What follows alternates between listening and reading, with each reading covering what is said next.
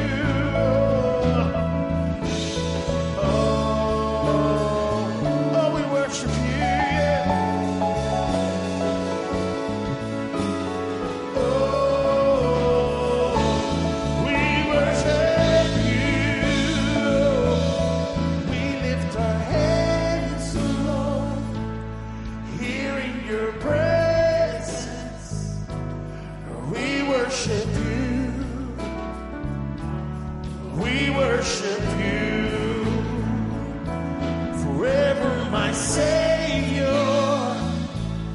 I live to praise you. We worship you. We worship you. Do that one more time. We lift our hands, Lord. We lift our hands, Lord, in your presence. Oh, we worship you. We worship you. Oh, we worship you. Forever, my Savior. I live to praise you. We worship you. We worship you. Lord, we lift this morning before you. Lord, I'm reminded there's a scene in the Bible as we're opening up this morning. I'm going to pray, but there's a scene in the Bible. If y'all can just close your eyes with me for a minute and just put yourself in that place. I want you to picture this scene with me. Jesus is with his disciples and he said, let's get in the boat and go to the other side. That's what he told them. And the disciples are in the boat with him, and among them are very experienced fishermen. People who are used to being in the water. They've seen all kinds of storms in the water. They know what it's like to handle a boat. And they're out in the middle of the Sea of Galilee. And Galilee is known for these storms, these squalls that come in that are just absolutely treacherous. And one of those happens. And they're bailing water. I mean, to the point that even these experienced fishermen, this storm was so bad that even these experienced fishermen are fearing of their life. And Jesus is asleep in the back. How many of us feel like we're going through a trial and Jesus is asleep?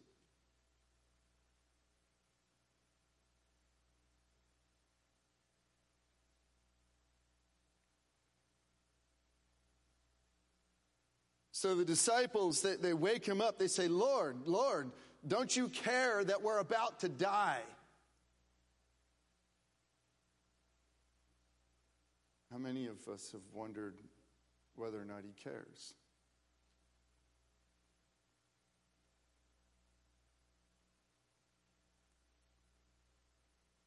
And Jesus wakes up.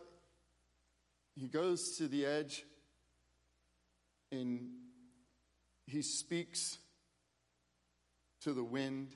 He speaks to the waves. And they become absolutely still and calm. I want you to put yourself there.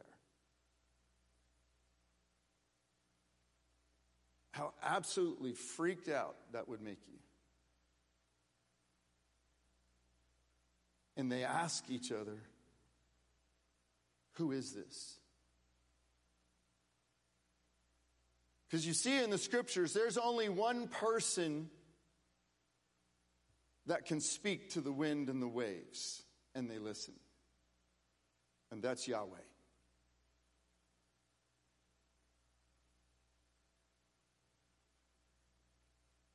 And Jesus said to them, why didn't you have faith? Why didn't you trust? Now, what exactly is it they were to trust in? Before they got in the boat, Jesus said, let's get in the boat and go to the other side.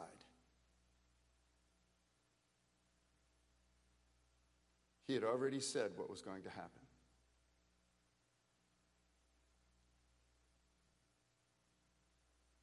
But they were seeing circumstances, not his word.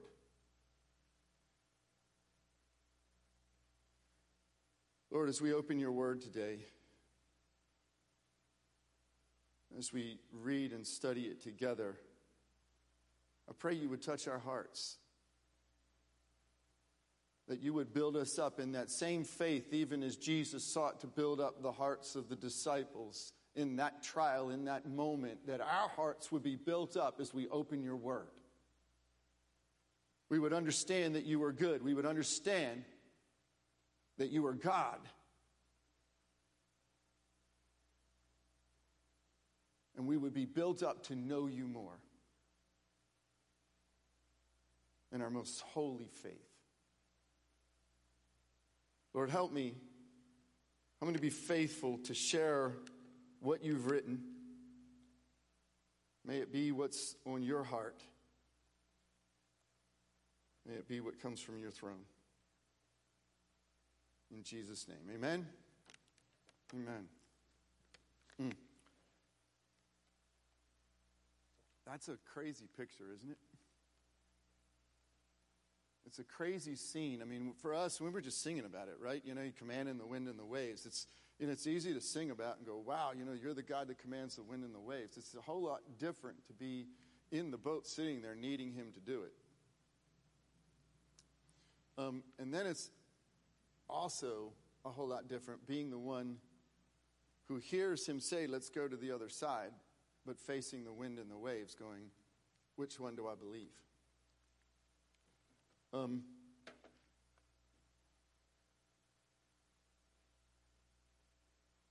Many know that there is difficulty in this life.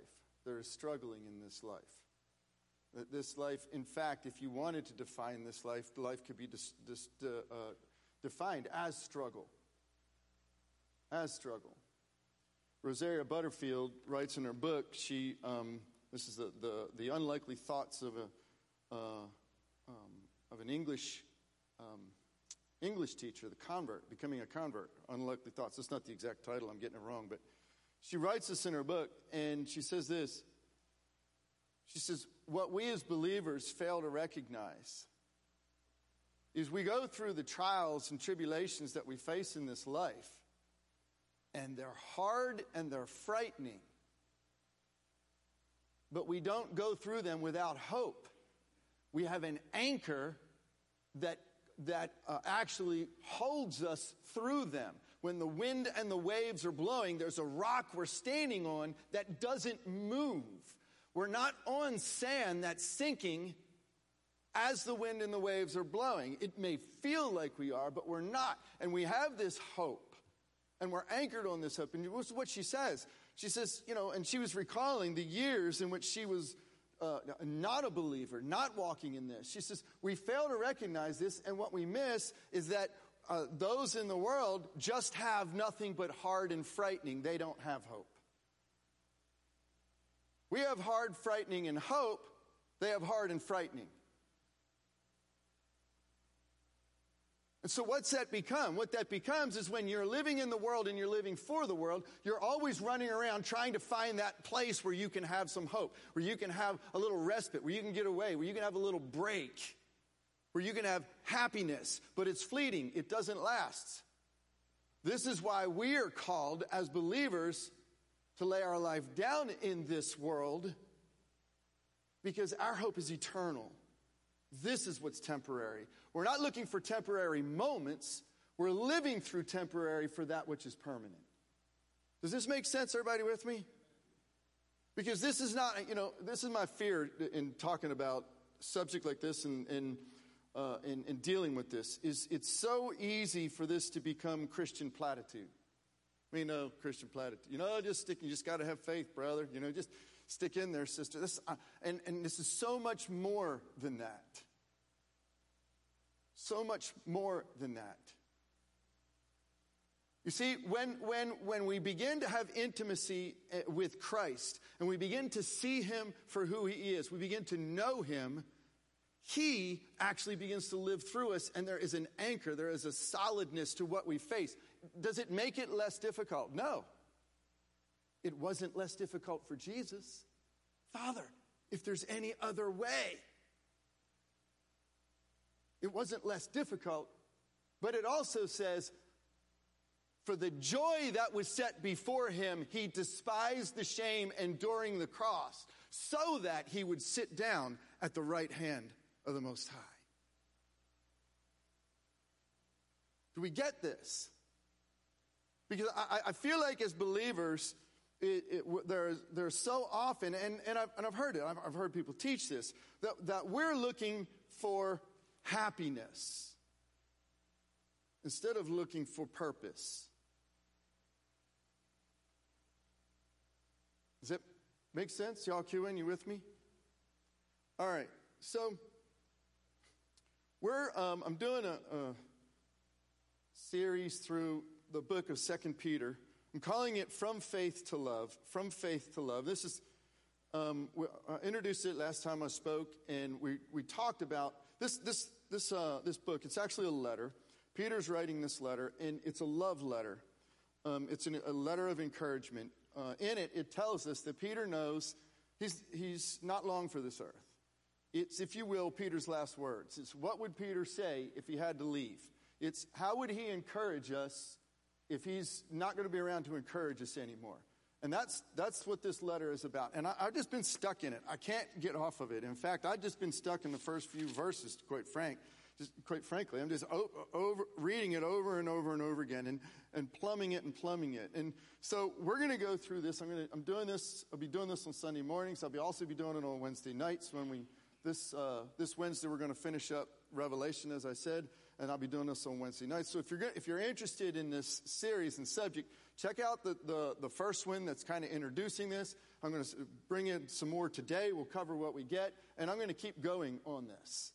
I'm going to keep teaching this. So we're going to go through here and begin to just break it down step by step. Now that said, let me read the first 15 verses. This is what Peter says in the first 15 verses, kind of his introduction to the letter, the first section. He says, Simeon Peter, a servant and apostle of Jesus Christ, to those who have obtained a faith of equal standing with ours by the righteousness of our God and Savior, Jesus Christ. May grace and mercy be multiplied to you in the knowledge of God and of Jesus our Lord. Isn't that a great, hear his heart. He wants grace and mercy multiplied to us. Now his divine power, talking about Jesus, has granted to us all things that pertain to life and godliness. He's given us everything we need for life and godliness through the knowledge of him who has called us, if we know him, who has called us to his own glory and excellence, by which he has granted to us his precious and very great promises. There are promises. Promises, that means things that are going to come to pass, so that through them, the precious and great promises, you may become partakers of the divine nature, having escaped from the corruption that is in the world because of sinful desire. In other words, the death that came into the world from the beginning is going to be overcome. We will be experiencing resurrection. It has been promised to us, and we need to hold on to it, and we have everything that we need to live life and godliness now until that time comes. That's what Peter's telling us. And this is what he says. For this very reason, because of everything I just said, make every effort to supplement your faith with virtue, and your virtue with knowledge, your knowledge with self-control, your self-control with steadfastness, your steadfastness with godliness, your godliness with brotherly affection, and your brotherly affection with love. Notice he started with faith and ended with love. Verse 8, for if these qualities, these 8 qualities he just mentioned, if these are yours, in other words, if you make them part of your life and are increasing, you continually work on these things in your life, they keep you from being ineffective or unfruitful in the knowledge of our Lord Jesus Christ. For whoever lacks these qualities is so nearsighted, which I am, that's why I got to take my glasses off to read, right? Is so nearsighted that he is blind, having forgotten that he was cleansed from his former sins. Therefore, brothers, be all the more diligent to make your calling and election sure. For if you practice these qualities, you will never fall. For in this way, there will be richly provided for you an entrance into the eternal kingdom of our Lord and Savior, Jesus Christ. Many are looking forward to resurrection. How many are looking forward to making these qualities the sure way to have resurrection a part of your life? I got no amens on that one. Oh my, there you go. Thank you. That's honest. Therefore, I intend always to remind you of these qualities, though you know them and are established in the truth that you have. I think it is right, as long as I'm in this body, to stir you up by way of reminder, since I know that the putting off of my body will be soon, as our Lord Jesus Christ made clear to me. And I will make every effort so that after my departure you may be able at any time to recall these things. And now we have this letter. I want you to catch something here, because it's so easy to look at the Bible as like, this is a holy book. A guy sat down and wrote a letter because of what is on his heart and how much he cared. And not only that he cared about what was going on then, but he cared about us. That this would get passed on to all believers at all times. And we're actually connecting with the Apostle Peter right in this moment. Maybe just think about it that way. All right. So the whole basis of his letter, he mentioned it several times in this first section. The whole basis of this letter, and this is what we talked about in our first message, Peter's stated goal is that we might know Jesus in a real, tangible, personal manner. His grace and peace would be multiplied to you. Real, tangible, and personal. Number 2, that everything that we need for life and godliness is found in knowing Jesus. Knowing doesn't simply mean knowing about him. It means knowing him intimately. And everything that we need for life and godliness is found in that relationship. Number 3, that knowing Jesus means being effective and fruitful in this world. Let me say that again. Knowing Jesus means being fruitful and effective in this world. You can't have met him and known him and have a relationship with him and not be changed by it. And it not make a difference. Number 4, it's 1, 2, 3. Number 4, I need to write numbers down. That knowing Jesus means we escape the coming judgment of this world. And he talks about this a couple of chapters later, in chapter 3. When we know him, we escape the coming judgment, which means there's a coming judgment. What do you think we call it? Saved. Saved from what? Saved from the judgment, from the wrath that's coming. You know, that should cause us 2 things. It should cause us fear, because, oh my Lord, what's it going to be like to come before a holy living God, a righteous judge?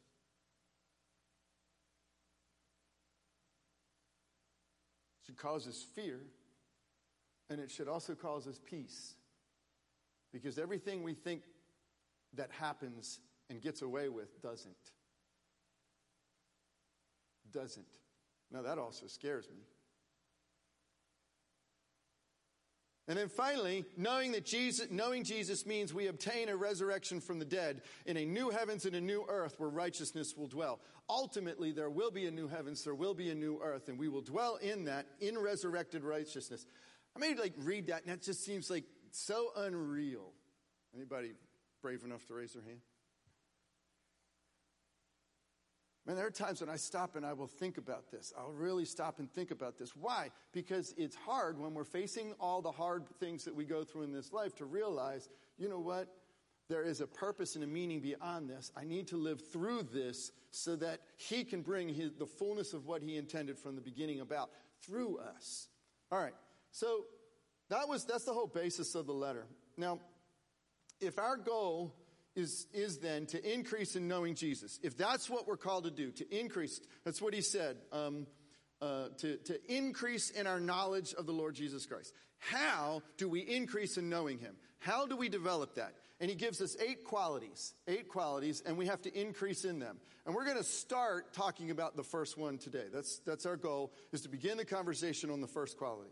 So it says this in 2 Peter 1, 5 through 6. It says, for this very reason, make every effort to supplement.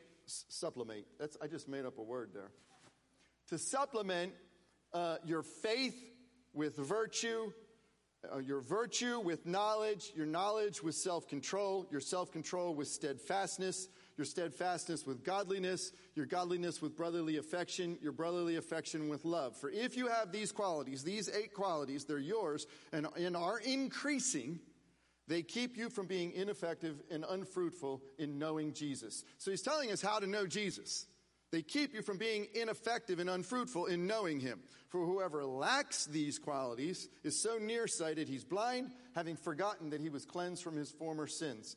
So what Peter is doing here, this is actually a literary technique. For those that like to geek out on Bible nerd stuff, I'm about ready to give you a Bible nerd fact.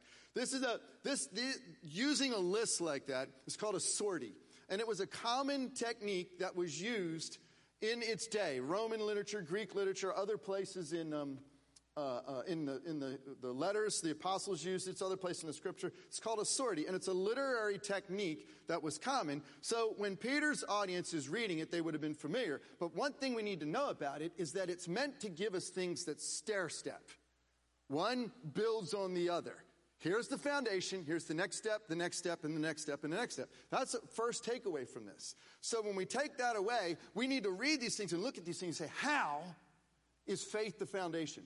How does virtue be the next one on top of faith? How is knowledge, and I get to thinking about it, I said, wait a minute, knowledge is about intimacy, about knowing Jesus. Why isn't that first? Why is faith the foundation and not that one first? You know, we ask these kinds of questions, begin to open up and understand this a little bit more. So we have these 8 qualities. Now, it's a couple of things that are interesting. The fact that it's 8 is not an accident. It's not an accident. Number 8 is a scriptural number. Okay? How many days are there in a week? 7. Very good. Not 8. Don't say 8, please. There's 7 days in a week. 7 over and over in the Bible is the number of completion. It's a completion. It's a cyclical completion, right? The cycle is completed. And we start the cycle over. You go to 7, you start it over. You've completed it, you start it over. You complete it, start it over. If I want to break the cycle, what do I need? 8. The cycle stops. When you get that is a Hebraic picture of understanding the number 8. They see the cycle of 7. Life is all about 7. Life is all about 7. God's going to create the new heavens and the new earth. That is the 8th day. Guess what day Jesus rose on? The 8th day. First day of the week, right? That was the 8th day. Sabbath, Saturday is the 7th day. Sunday is the first day. New beginning. New beginning. There's a feast. The last feast of the year is the Feast of Sukkot. It's 7 days long. And there's one day added on the end of that feast. It's called Shmini Atzeret. Guess what Shmini Atzeret means? 8th day. New beginning. We're starting over. It's a brand new year. So, he's got these 8 qualities. What is he telling us? If we are going to live to resurrection, we're living towards the new beginning. We're living towards the 8th day. We're living towards when all of this is completed. This is the means. This is the path towards living out what we were intended to live out, to bring about what he intended to bring about. In the end of the book, it tells us this. In the end of the book, it tells us that we actually play a part in how soon Jesus comes back. That's a commercial for when we get there, so we won't go into that right now. All right. So, in our text, the first quality that let me make sure I hit everything here. Wanted to say this. There's something also unique about Peter in this. Now, most scholars, if you're a Bible nerd and you read all these things, you'll know that some scholars will argue that Peter didn't actually write this letter because stylistically it's very different from 1 Peter. Because stylistically it includes a lot of Greek and Roman allusions among the Old Testament allusions and the gospel allusions in it. And so they say, well, this doesn't really sound like Peter. The problem with that is that it was very well known in the day for writers to use scribes. Scribes would actually write out, they would tell them, this is what you write about. They'd write it out, and then the authors would edit it. Okay? And 1 Peter tells us that Silvanus was his scribe for 1 Peter. So we know Peter's doing this. So, and the fact that we actually have this from Peter. Now, why is this important to know? Because there are these 6 qualities that are in the middle. Virtue, knowledge, self-control, steadfastness, godliness, and brotherly affection. Those 6 qualities were well known in the Roman and Greek world. Those are all virtues of life. You know, to be virtuous, to develop your knowledge, to have self-control, to be steadfast, to be godly, which would have been like piety, brotherly affection. All of these things were known in the ancient world. Faith and love would have been foreign to that list. How does Peter start it? Starts it with faith and ends it with love. He takes that which they would have well known, which would have been the path that the world said to virtuous, and he says, yeah, but it's missing something. Let me put it the frame in which it's missing. Are these characteristics good? Yes, they're a reflection of who God is. That's why you know about them. But you're missing how you actually live them. You have to start with faith and end in love. He's bracketing them with, what does Paul say are the three things that last? Who knows? Corinthians. These three things last. Faith, hope, and love. Faith, hope, and love. And this is what Peter's doing. He's starting and beginning with these two characteristics and these two qualities. Now, there are two texts here that Peter uses to talk about faith. This is in 2 Peter 1:1. Simeon Peter, a servant and apostle of Jesus Christ, to those who have attained a faith of equal standing with ours by the righteousness of our God and Savior. So he's saying you've obtained it, which means it's a gift. He's saying that the faith that you have means that you stand equal with everyone else who has faith. He puts all of us on equal footing with God, which means we all have the same significance in the eyes of God. And he says that it is ours because of the righteousness of God. It is not something that we earn, not something that we do. It's something that's given to us. And then we jump down to verse 5, and it says, for this reason, make every effort to supplement your faith with virtue, and your virtue with knowledge. So he builds on. So on the one side, it's something you obtain. It's something that's given to you. It's something that's granted. On the other side, it's something you develop and build out. So which one is it? And the answer is yes. Very good. Give yourself 10 points if you said yes. 8 points. We'll do 8 points. That's a new beginning. Here we go. All right. So, and we'll develop that. So we need to ask our question, what then is faith? What then is faith? This is it, taking this from the International Standard Bible Encyclopedia. Emun is the Hebrew word. Trustworthiness, Greek word is pistis. What's interesting is that how it's being used here in the first verse, this is a noun that corresponds to the verb to believe. The Hebrew, emun, is primarily a sense of faithfulness or trustworthiness. And emunah normally refers to the faithfulness of God, though it can be used of man's response. And it quotes Habakkuk 2:4. So what is it saying? Is that in essence, faith is faithfulness. It's trustworthiness. And in essence, it starts with the fact that God is faithful to us, and we respond to his faithfulness to us with faithfulness back to him. It's relationship, in other words. It's we're trusting him as he has shown himself faithful to us. We are trusting him. This is what it's saying. And I like how Michael Heiser puts it. He says a better way of understanding faith is not just something you believe. It's not a creedal statement you believe, but it's believing loyalty. It's believing loyalty.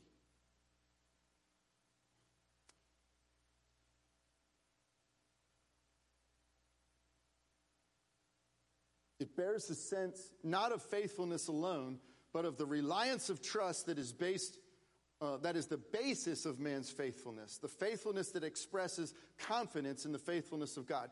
What is it? What is the encyclopedia saying? It's saying this. It's saying, look, we're called to be faithful to God. But we're not called to be faithful to God so that somehow in that faithfulness God smiles on us. We're called to be faithful to God because we trust him.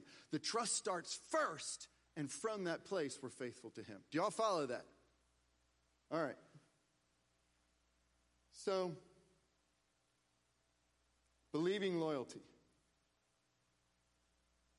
Why does faith come before knowledge? Why is this the foundation? Why is he saying that if knowledge, as Peter uses it, refers to intimate or personal knowledge with Jesus. In other words, to know Jesus rather than to know about him. And then he says, you got faith and virtue before knowledge. Why is faith first? Why is virtue first? Why are these the foundation and not the other way around? So I'm going to start with an answer for Bible nerds, and then I'll start for the answer for the rest of us. This is what knowledge itself begins with faith. Everything that we know begins with faith. I've dealt with this for a long time, trying to figure this out, trying to understand this. How many know that rational knowledge is built on logic? How many know that? All right, rational knowledge, you start with a premise, you have your sub-premise, you have your conclusion, right? And you build everything that we use for rational knowledge, or maybe it's inductive. We look at a bunch of premises, we come to a conclusion. But it all starts with this process of logic. It's interesting because logic is the foundation for two of our major schools of thought. You go down philosophy, logic is the foundation. You go science, you start with mathematics, logic is the foundation. It's the basis on everything that we study comes from logic. But when you think about it for a minute, and there's a good book if you want to read about this. It's A New Evidence That Demands a Verdict. John McDowell's got a whole section in the back that breaks this down for those that like to read all this stuff. But what he says is that knowledge can't prove its own first principles. Now, stick with me for a minute because this will actually have meaning. Knowledge cannot prove its own first principles. For us to know something, the very first thing that we could possibly know, you can't deduct to it. You have to have something self-evident, something that exists first to build knowledge on. There has to be a bottom line. There has to be something self-evident. There has to be something that is. Right away, you should be cueing on. Is means being. Being, existence itself, that we start from and we build on. You know, and so what does that mean? Think about it for a minute. We are not called human knowings. We're not called human doings. Anybody around? Hey, human knowing, how are you?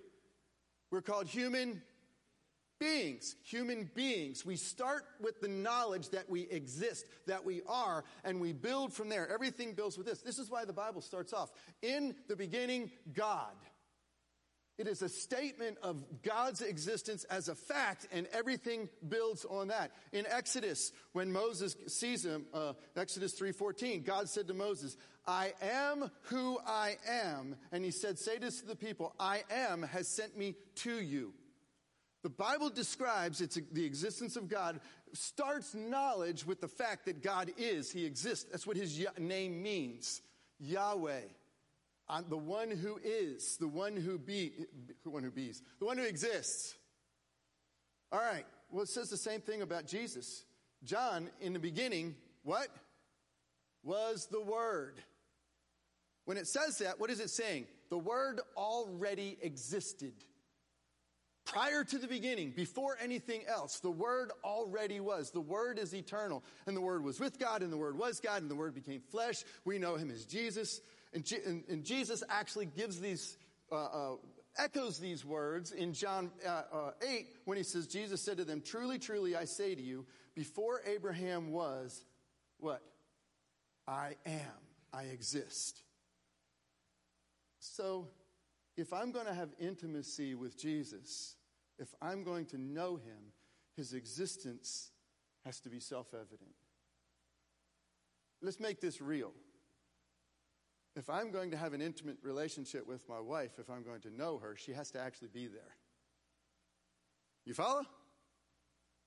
Everything that we learn and know about each other builds on the fact that we already are. Does that make sense? Okay, why is this important? Because I've heard people say, well, you know, if God would just give us enough evidence, then I would believe. The point being is our problem is not an evidentiary problem. Our problem is a moral problem. We don't believe more often than not because we don't want to believe. Why? Because if we did believe, it would challenge how we would have to live. To the level, and I'm going to add this, you know, for Christians, to the level that you believe. All right, let me keep going. But there's a second aspect as to why. Relationship itself starts with faith. There was a famous debate, and it was between Dr. John Lennox and Dr. Richard Dawkins. I don't know if anybody's seen the debate. They actually debated a couple times. And in the debate, Dawkins is talking about faith, and he sets up faith as a straw man. He talks about, we don't have blind faith. We can't just believe for the sake and believe in whatever. And he sets up a straw man. Y'all are just believing in, what's he call it? Spaghetti monsters in the sky or something like this. Gods that don't exist. And Lennox turns around and says, when we trust...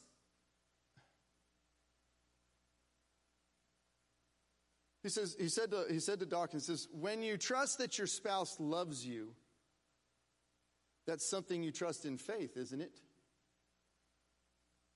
Where's the evidence? You trusted in faith. That's something you've taken on faith. It is funny because Dawkins begins to answer. If you watch the debate, he begins to answer, and then he goes, let's just leave my wife out of this. So, here's my point. My faith in my wife's love becomes the basis for me to getting to know my wife better, more personally, more intimately, not the other way around. Let me say that again. My faith in my wife's love becomes the basis for me in getting to know my wife better, more personally, more intimately, not the other way around. We have to first trust a relationship before that relationship can become closer. All right, let me make this real. How many people are going to open up to somebody they don't trust? How many are going to just jump in and be intimate with somebody they don't trust? How many are just going to say, I want to really know you, to the person on the street that's walking by? And it just start pouring out, your life's deepest, darkest secrets. Faith has to start first. It starts from the place of faith, and we grow in intimacy from there. I have to trust when I'm about to share this really scary thing about who I am, or this stuff that's going on in my life, or this stuff I really don't want anybody else to know, and I'm about to lay it out there, that what this other person is going to do with what I just put in their hands. It starts with faith. It starts there. All right. This is why in Hebrews 11:6, the writer of Hebrews writes, and without faith it is impossible to please him, God. For whoever would draw near to God must believe that he exists and that he rewards those who seek him. So if I want to draw near, I want intimacy, I have to believe, number one, that he is, and number two, that he's got my best interest in mind, that he loves me, that he rewards those who seek after him. There's intimacy. This is why we start in faith. I just want to touch on this briefly. Faith is not blind. As I mentioned that,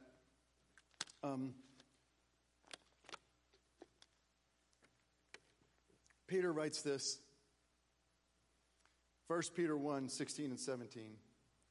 For since it is written, you shall be holy, for I am holy. And if you call on him as Father who judges impartially according to each one's deeds, conduct yourselves with fear throughout the time of your exile, knowing that you were ransomed from the futile ways inherited from your forefathers, not with perishable things such as silver or gold, but with precious blood of Christ, like that of the Lamb, without blemish or spot.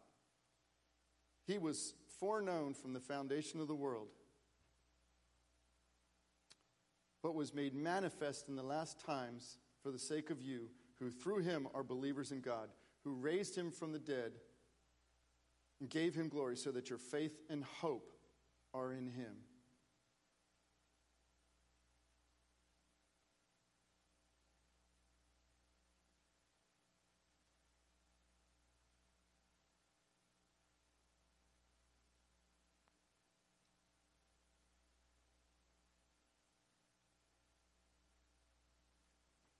Sorry, I'm going to tie this together.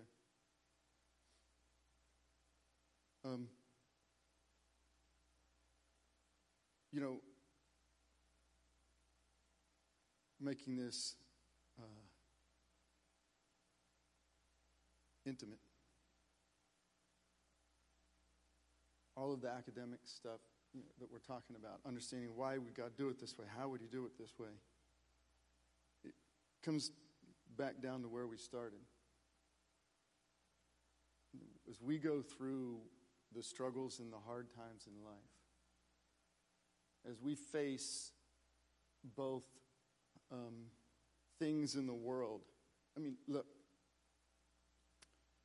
I've been really spending a lot of time praying and thinking, how do we live out as believers in the midst of facing the pandemic that we're facing, what it's doing in many of our lives personally, what it's doing in the world as a whole, and at the same time, we've got people who are facing all kinds of economic issues. The ones that are hit the hardest by these things are the ones are the poorest and the least able in the world. We've got suffering going on mass levels in the world around us. We're as divided as we've ever been. We've never, the nation's never been 100%, one way or the other. But we are as hardline divided as we've ever been as a nation. And that's not only here, that's happening around the world. We've got violence that's happening in our streets. We can't even sit down and talk to one another about this. How do we navigate through all this? I'm going to tell you, it starts with having a faith that's real. And it's real and it's based on what? I want you to, for a moment, as we're closing, close your eyes.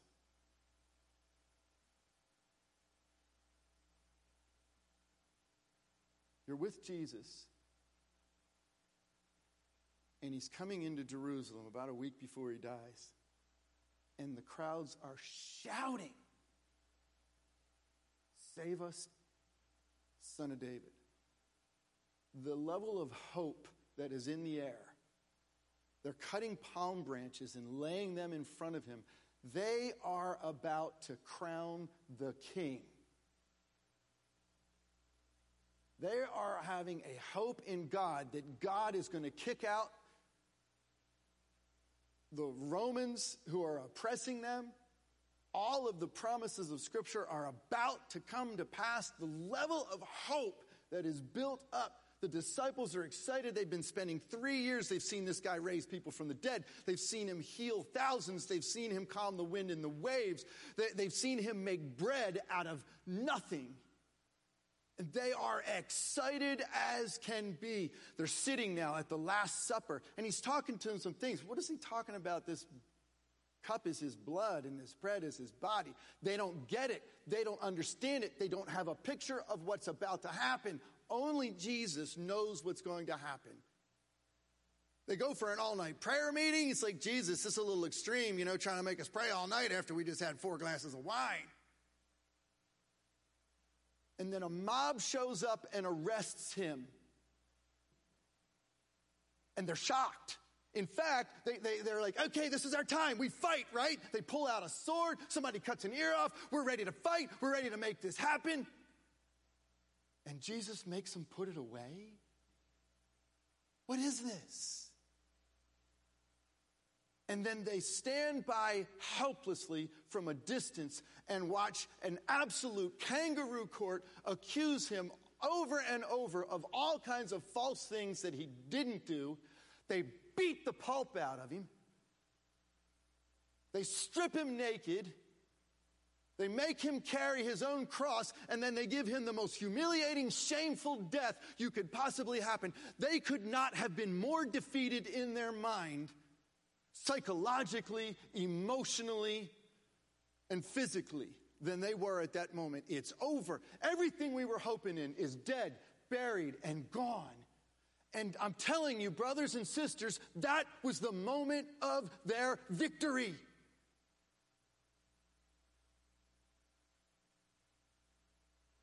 We cannot be a people who only sees the world as hard and frightening.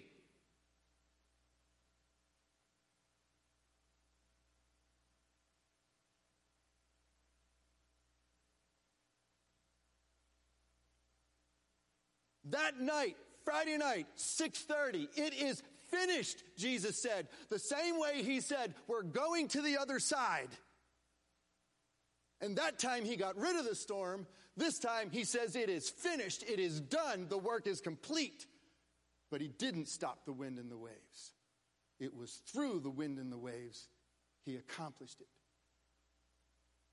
We need to be those who see what is going on in the world. Lord, I don't understand it. I don't like it. I hope there's another way. But nonetheless, this is what you're going to use to bring resurrection.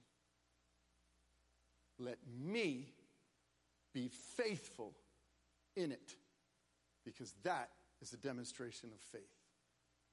Amen.